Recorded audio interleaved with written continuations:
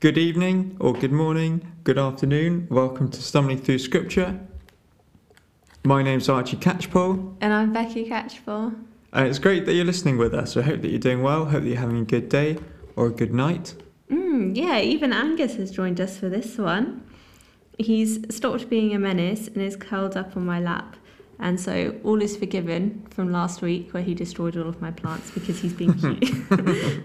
Yeah, although he does keep passing wind, so it's slightly gross. There's like a whiff of poo every 5 minutes, but that's okay. We're doing okay. Well, it's not coming home, so we're a bit sad, you see. Oh my goodness. Yeah. Which is... Yesterday was depressing because I had to be around you when you were sad that the football wasn't coming home. And then lots of jubilant Scottish fans who couldn't stop shouting that it's coming Rome. Is that what they were shouting? Yeah, it's I coming thought Rome. they were just saying home with a Scottish accent. Well, some of them were, but some of them were saying it's coming Rome. The clever ones, the witty ones, were saying it's coming Rome. Witty Scotsman. Yeah, so we're sad, you see, and that's my second attempt at a brilliant link into this week's topic. This is my second attempt at ignoring your rubbish joke. Yeah, well, this week we're looking at the Sadducees. They come to Jesus and they ask, is there resurrection, basically? They ask it in terms of giving an example about a marriage and what happens when there's a man who has a wife and he marries her and then they don't have kids and then he dies and then there are 7 brothers who the wife gets passed down through. And they're like, what, whose wife will she be in the resurrection? And it's like supposed to trick Jesus and he's supposed to give like an answer and like look like a fool because he's given like a really silly, absurd answer. But Jesus doesn't do that. Well, that's a spoiler alert, really, isn't it? We're going to have a look at that in the podcast, which is going to be exciting. Are you excited? I'm very excited. So we'll look at the Sadducees' question, Jesus' answer, and marriage. Is there marriage at the resurrection? Yes or no? Maybe. We don't know. No. That obviously... Spoiler alert. Yeah. So the passage, if you want to read the passage and get familiar with it, it's Mark chapter 12, verses 18 to 27. You could also have a read of the Stumbling Through Scripture blog post on the Stumbling Through Scripture website, www.stumblingthroughscripture.co.uk. Or just listen. Or just listen. Let's go.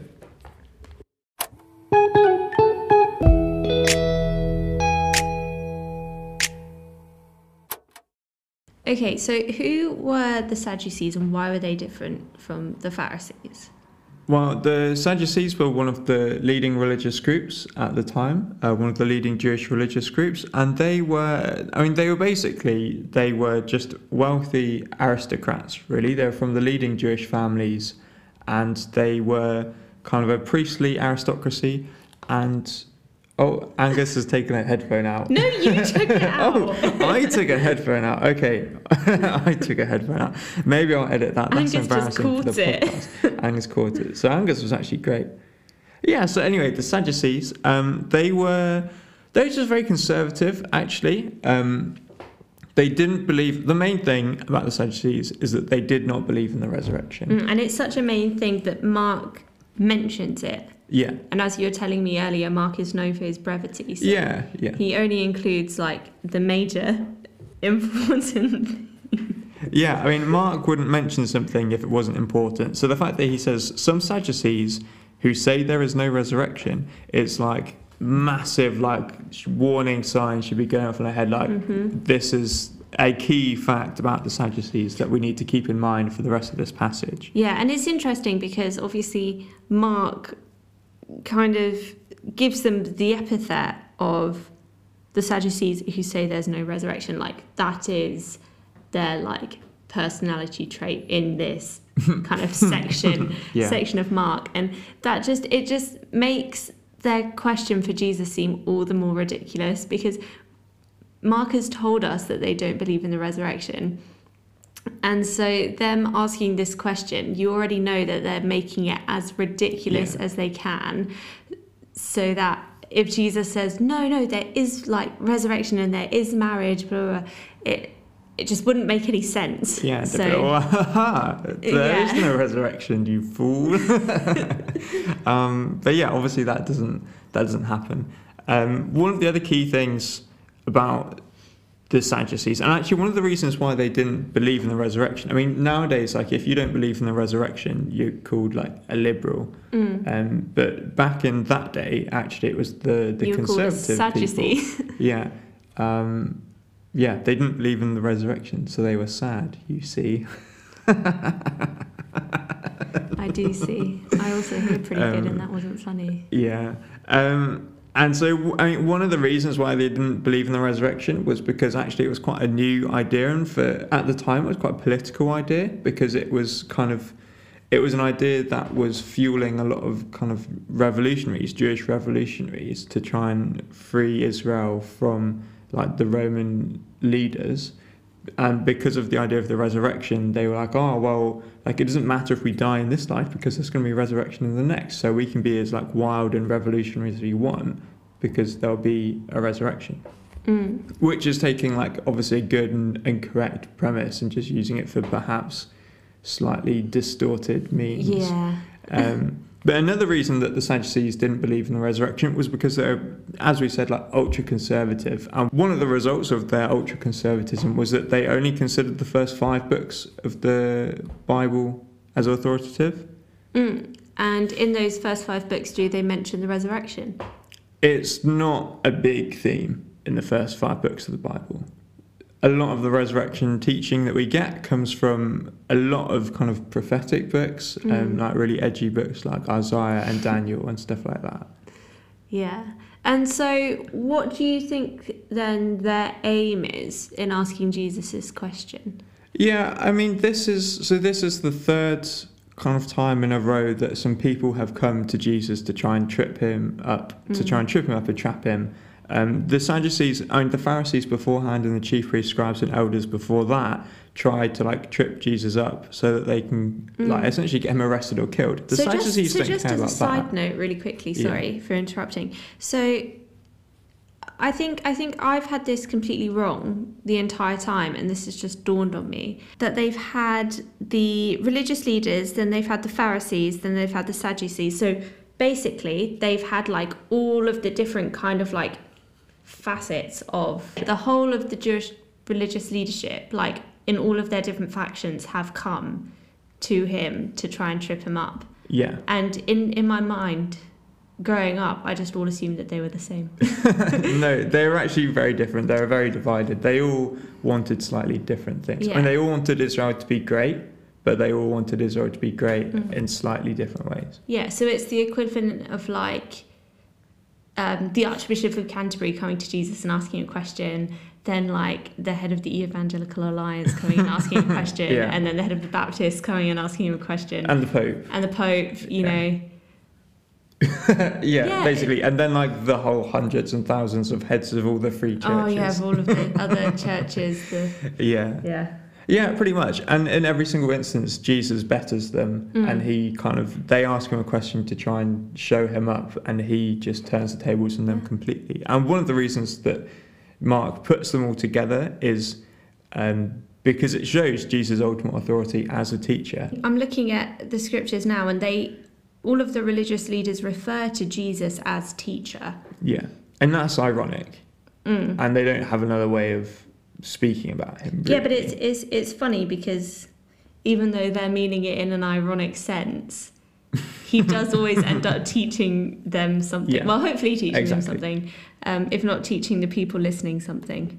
Yeah, absolutely. So back to the Sadducees. Unlike the chief priests and the scribes and the elders and the Pharisees, they don't necessarily want Jesus arrested, but they do see Jesus as potentially troublesome and just some meddling dude who they'd actually rather have out of the way, because the Sadducees are quite content with the status quo. That, as I said, they're like the priestly aristocracy, so the wealthy leading families, and they have like pretty cushy relationships with the leaders, the foreign leaders of Israel of the time. So they're happy for things to remain as they are. They're happy for Israel to be under foreign leadership because it really suits them, because it gives them power and influence. Yeah, so do you think this question is kind of probing? Because obviously you've said previously that the Sadducees didn't believe in the resurrection, as it was quite kind of revolutionary and was the cause of quite a lot of rumbles in Jerusalem. And so do you reckon that they're coming to Jesus and they're like, so do you believe in the resurrection? Are you going to be like a troublemaker? And if he were to be like, no, there's no resurrection, of course not, do you reckon they would have just left him alone and not? Yeah, 100%. Yeah, I think so. I mean, they might not have left him completely alone, because there's a lot of other things Jesus did and said that would have just antagonized them, because Jesus was always kind of going against corrupt religious leaders, especially in his teachings. But yeah, I mean, this is in some ways the Sadducees are probing, and that because the Pharisees believed in the resurrection, the Pharisees wanted a free Israel. And so, although the Pharisees didn't necessarily openly advocate for some open revolt against the Roman authorities, their teachings about the resurrection did certainly fuel some of that. And so the Sadducees are also trying to work out what side is Jesus on.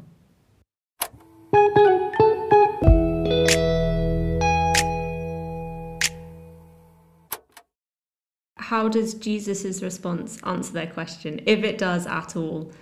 So Jesus' answer is actually pretty straightforward. I mean, in the previous instances with the chief priests, scribes and elders and the Pharisees, Jesus has kind of used a bit of wit to kind of evade their questions and get out of trouble by giving them his genuine answer, but he gives their genuine answer in a way that won't get him in trouble and give them a reason to arrest him.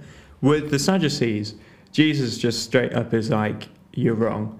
Is not this the reason why you're greatly mistaken? And there's like an inclusio with Jesus' response. So an inclusio is like where there's two different kind of sayings, I guess, which bookend the whole answer. And so it starts off with Jesus saying, it's not this the reason that you're wrong, and it's the Greek word is planaste, and then it ends with Jesus saying, you are quite wrong, literally just Polu planaste, you are much mistaken. You are greatly misled. You are much mistaken. Yeah.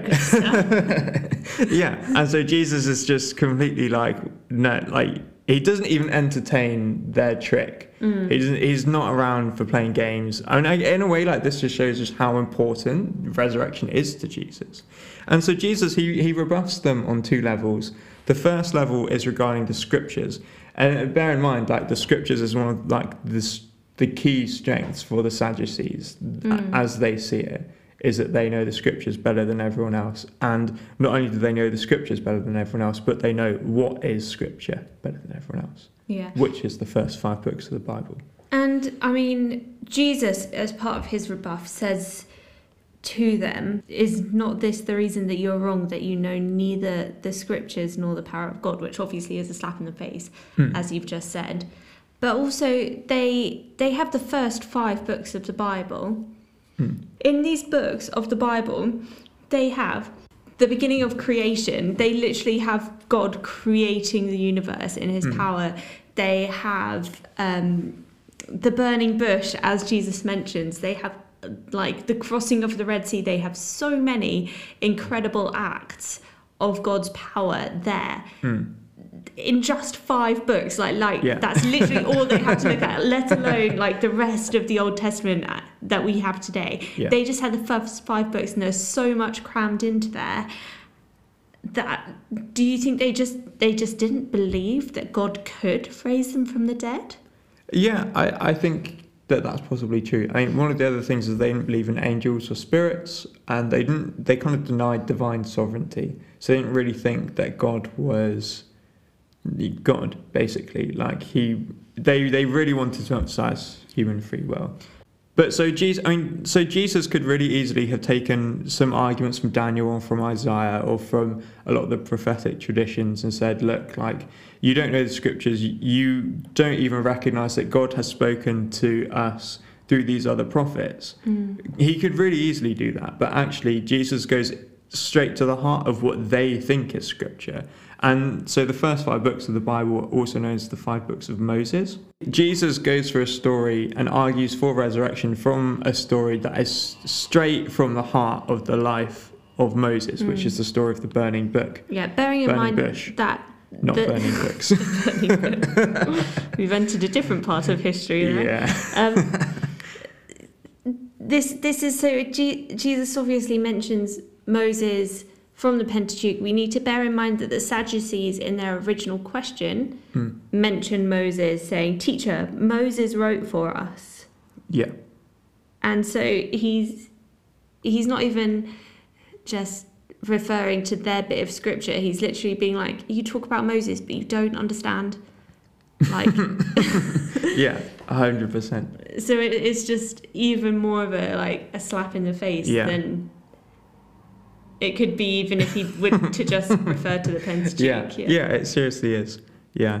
And so Jesus talks about Moses, the episode from the burning bush, and he quotes God at them, where he says, like, "Have you not read the story about the bush, where God says to Moses, 'I am the God of Abraham, the God of Isaac, and the God of Jacob'?" And then he goes on to say, "He's not God of the dead, but of the living. You're quite wrong." And this is kind of an argument for resurrection, not so much actually because of the verb "I am." And I wrote this in the blog post, so I'll just touch on it briefly here. But the verb "I am" is not actually mentioned in the Greek here of Mark 12, and it's also not there in the Hebrew of Exodus chapter 3, verse 6. It's just implied. So a lot of the time I've thought, oh, well, because God says I am the God of these patriarchs, that's the reason for the resurrection, because it's not like, oh, he was, but he still is currently. Because they've been resurrected. Yeah. But I think it's more about God's covenant, and God's promises. God made a covenant with Abraham and Isaac and Jacob and made promises to them that involved protection. He can't keep his covenant to them if they're dead. But if they die, when they die, then God's not protected them very well. And so I think it's looking forward to the resurrection in the future of Abraham, Jacob, Isaac, all of those who've died but trusted in God, had faith in God. Yeah, that's so really God cool. still is their God, and he will still be their God. I'm just trying to flick through now and see if I can find it. They're coming and talking to him about Moses when Jesus literally has just been on top of a mountain with him. Yeah. Do you think maybe Jesus was like, "Hey, Moses, come back down again"? No, I mean, only Jesus and then Peter, James and John actually saw that. And I think Jesus actually says, don't share that with anyone. So no one would actually have known. Yeah, but if I was... But Mark's readers. Yeah, Mark's readers would. And someone must have snitched if Mark knows to write it down. Yeah, I know after... Yeah. Yeah, but if I was Peter, James or John and I heard these Sadducees talking about Moses and that there was no resurrection, I would be wanting to say something. Yeah, you'd be really struggling be to like, keep your mouth shut. Excuse me, I think you're fine. Jesus just talked to Moses. Yeah. So that's the scripture. And so how do they not know the power of God? I mean, just in the fact that they don't believe that God is capable of resurrecting them. And they're just their mindsets are so kind of constrained by what they see as possible only in this life. And I guess they're just so consumed with their own importance and stuff that they don't actually recognise that God is powerful and that God's mighty. Yeah. As you say, they have, in their scriptures that they're reading, they have so many examples of God's power. Like, if God can create the world, then God can recreate the world in a resurrection. But they just choose to ignore it. So what, if at all, does this have to do with marriage, if we can seek to try and address the Sadducees' question, even though it's a stupid question, as Jesus says? What does resurrection have to do with marriage? So why did the Sadducees use that ridiculous example as an example? Yeah, well, I mean, they could have used any example, to be honest. But the fact that they do use marriage does give us, and Jesus responds, and he does talk about marriage in his response, because he's like, when they rise from the dead, they will neither marry nor are given in marriage, but like angels in heaven. So even though their question is actually completely centered around the resurrection, and even though Jesus' answer is also proving the resurrection, Jesus' answer does give us some kind of hint about what marriage might be like in the resurrection. And whilst the key point of this passage is the resurrection at the resurrection, it does offer some kinds of insights into marriage at the resurrection. So I guess we'll turn to that now.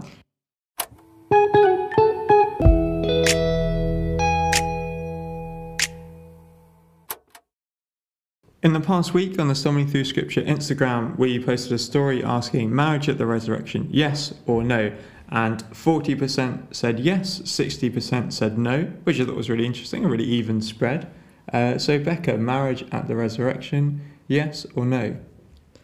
Well, I mean, I'd quite like to think yes, but not in the sense that the Sadducees are talking about, because they say there were 7 brothers. The first married, and when he died, left no children, and the second married her and died, leaving no children, and the third likewise. Blah, blah, blah. Like, there's no talk of emotions. It's merely kind of a sense of continuing the family line, and kind of, as we were talking about with Tamar last week, there's a lot of legality around marriage. Like, even we just got married, and there was a lot to like figure out, and like with the name changing and everything like that, it's just very, very complicated. And so I think there won't be the legality and the need for marriage, especially for women, like it was back then, in order to have this security. But I think there will definitely still be the like emotional side of marriage, because I don't like I was joking around with Archie during the week, and I was like, nah, there's not going to be marriage in heaven. Like, I'm finally going to be able to like get with Sansom. But like, I don't know, like if I got to heaven and suddenly like we were no longer married in any sense, I guess in heaven I wouldn't care because things are perfect. But like now, currently on earth, I'd be quite put out. Yeah. If having... That's nice. The listeners should know I'm smiling now. I'm glad you weren't just laughing with a straight face. So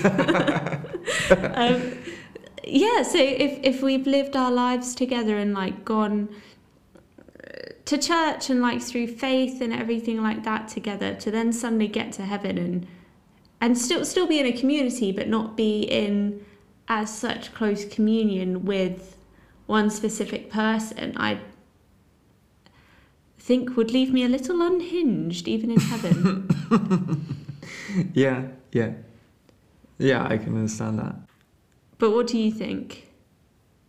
Yeah, and I opposite to you, I think, no, I don't think that there will be marriage in heaven, but also with a qualifier that just because I don't think that there'll be marriage in heaven, that doesn't mean that we won't be able to see and relate to and love the people who we have married, should we want to. Because, I mean, you have to think, don't you? I'm now arguing against myself, but that's fine. Like, all of the people who are in somewhat abusive relationships or unhappy marriages, will they get to heaven and still have to be with that person for all eternity? Or well, will the person who they were unhappily married with be in heaven? Maybe. What if it was a mutual unhappiness? Or just neither of them go to heaven? Yeah, so I think for me, Jesus says that when they get to heaven and when they're resurrected from the dead, they will neither marry nor be given in marriage. And I think one of the reasons for this is because, when we're resurrected, there won't be any death. And so there'll be no need to procreate. And so that was one of the functions for marriage currently, as it stands, is to procreate. And we won't have that need. One of the other functions of marriage is to provide partnership and companionship.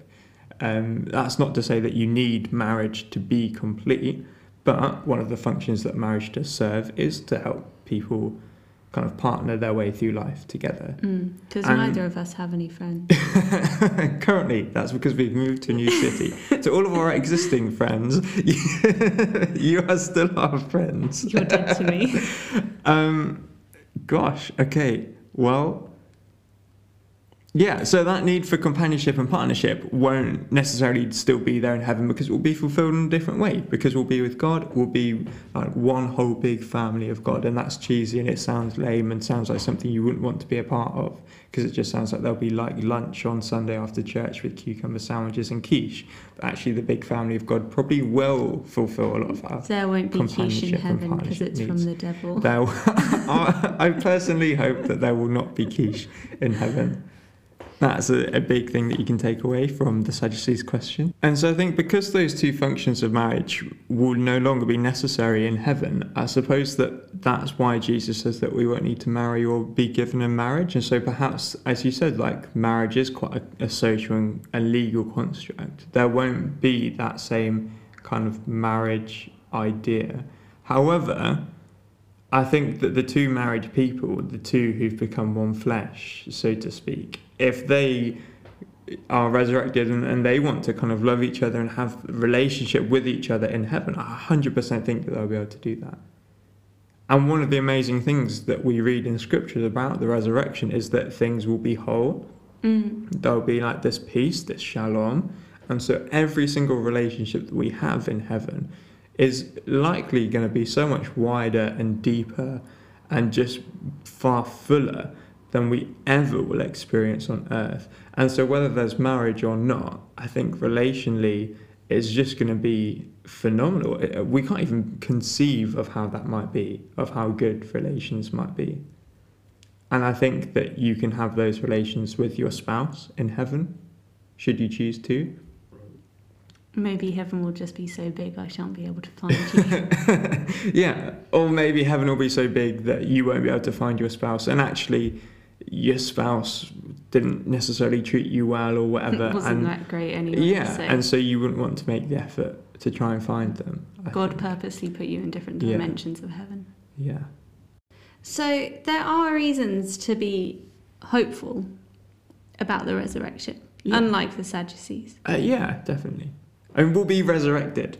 That's amazing. We'll have new bodies. Yeah, but also about the resurrection and marriage and the resurrection, there are reasons to be hopeful, because we will be able to love on a far different level than we ever have before. And there may or may not be the social legal construct of marriage in the same way. But there's going to be such a, as you say, a deeper level of just general companionship with everyone in community, and we'll be living and dwelling in the presence of God, so everything's just going to be 10 times better than it is on earth. Yeah, definitely. Yeah, I think I might have written this in my blog, but I think like marriage is going to be the least of our worries in heaven. I'm not going to have any worries. And we're not going to have any worries in heaven. I'm going to be like an angel. Yeah, I mean it's going to be cool. Yeah. Anyway, I hope that you've enjoyed listening to this podcast. Thank you so much for listening. We really appreciate all of your support and all the stuff like that. If you do enjoy listening to Summary Through Scripture, then please, of course, share it with your friends. If you enjoy listening to it, chances are you might enjoy reading it. And if you enjoy reading it, sign up for the emails that come into your inbox every Friday at www.stumblingthroughscripture.co.uk. Yeah, or follow us on Instagram. We're on Facebook as well, but Facebook's dead. Yeah, so Instagram or email. Try and resurrect Facebook. Email is one of those things that should be dead, but just somehow isn't. Email can't be dead because we use it to sign into things. That's the only reason why email is not dead. That's the only thing why Gmail carries on. Yeah, basically. You can just automatically sign into things with your Google account. Yeah. Anyway, so on that particularly scriptural note, until next time, stumble with care.